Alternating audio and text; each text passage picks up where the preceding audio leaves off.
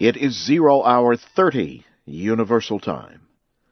Here is the news in special English. The United Nations General Assembly has approved a resolution demanding that Syrian President Bashar al-Assad leave office. The measure also strongly condemns his government's human rights violations. 137 nations voted yes.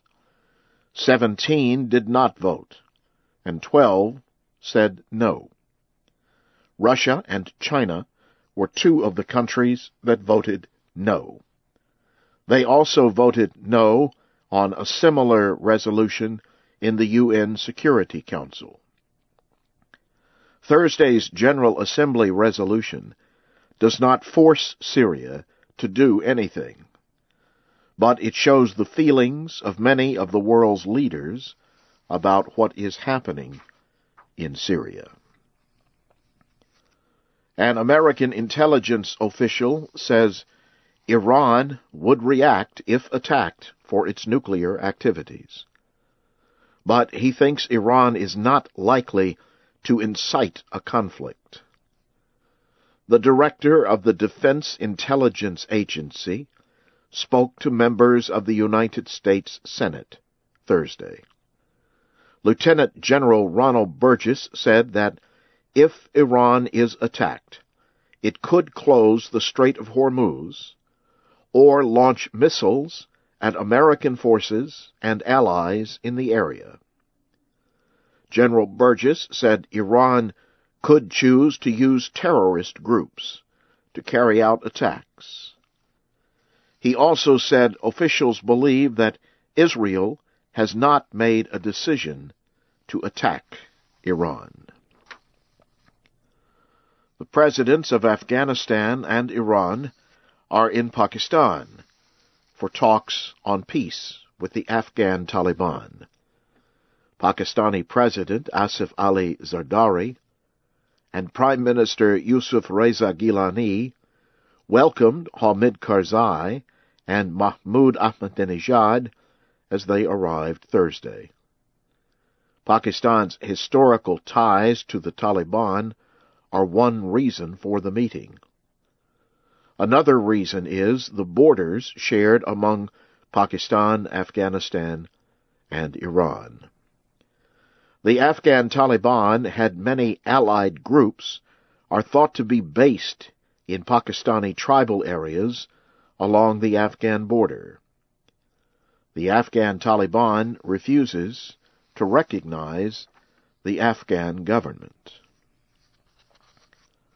The head of the United Nations has urged Afghan leaders to make fighting the growth and transport of illegal drugs one of their most important efforts.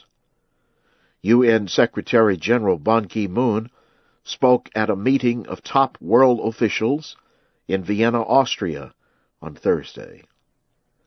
He said making and selling drugs prevents Afghanistan from having a normal economy.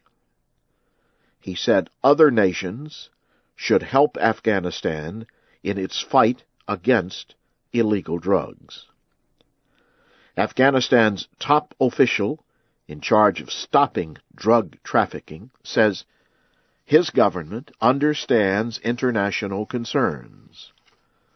But Zarar Ahmed Maqbal Osmani said most drugs are grown in areas that are not secure. You are listening to the news in VOA Special English. The Nigerian man accused of trying to blow up an American passenger plane in 2009 has been sentenced to life in prison. Omar Farouk Abdul Muttalib was sentenced Thursday in Detroit, Michigan. The 25-year-old man pleaded guilty in October when his trial was starting.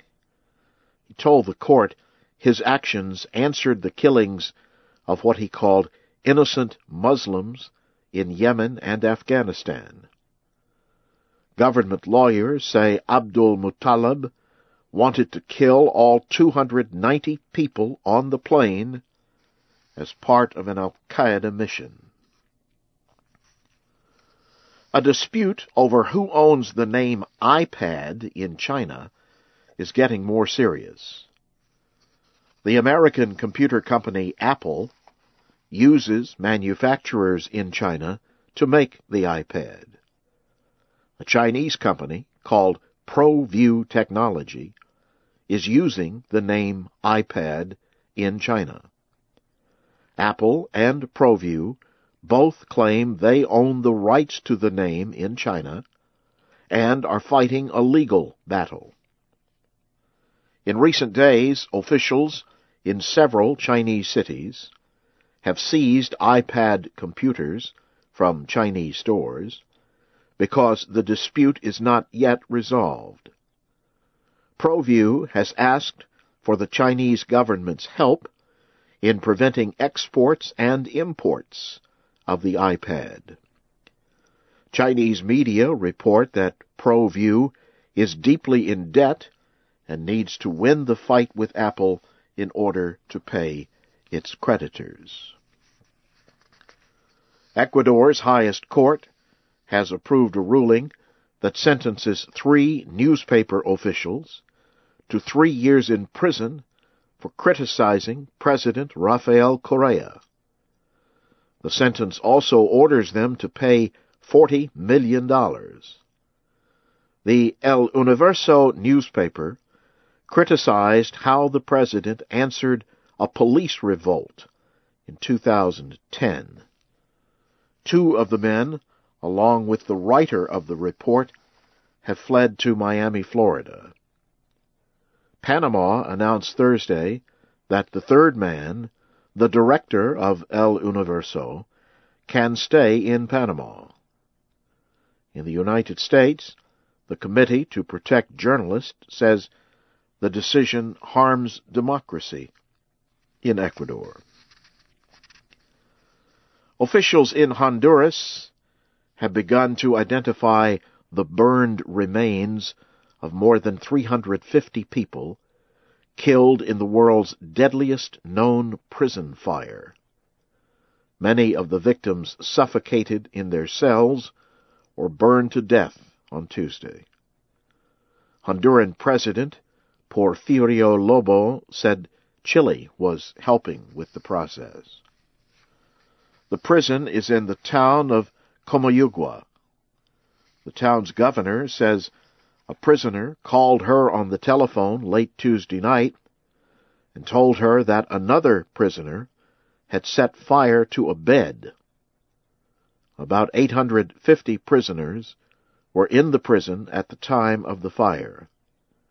That is about 2 times the number it was designed to hold.